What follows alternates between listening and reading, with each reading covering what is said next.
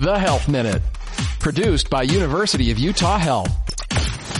Is it safe to go to the dentist? Dr. Rory Hume is the Dean of University of Utah School of Dentistry.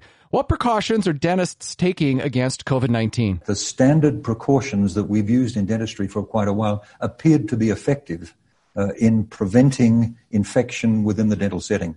In the few months after the pandemic began, the American Dental Association, the Center for Disease Control, started to look at all of this carefully and put out guidelines. And there are now very good guidelines for safety within dental practice.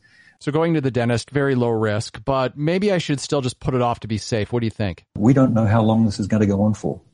So it's better for you to have your routine dental care and stay healthy than to get into trouble and to need something in a more major way. To find out more about this and other health and wellness topics, visit thescoperadio.com.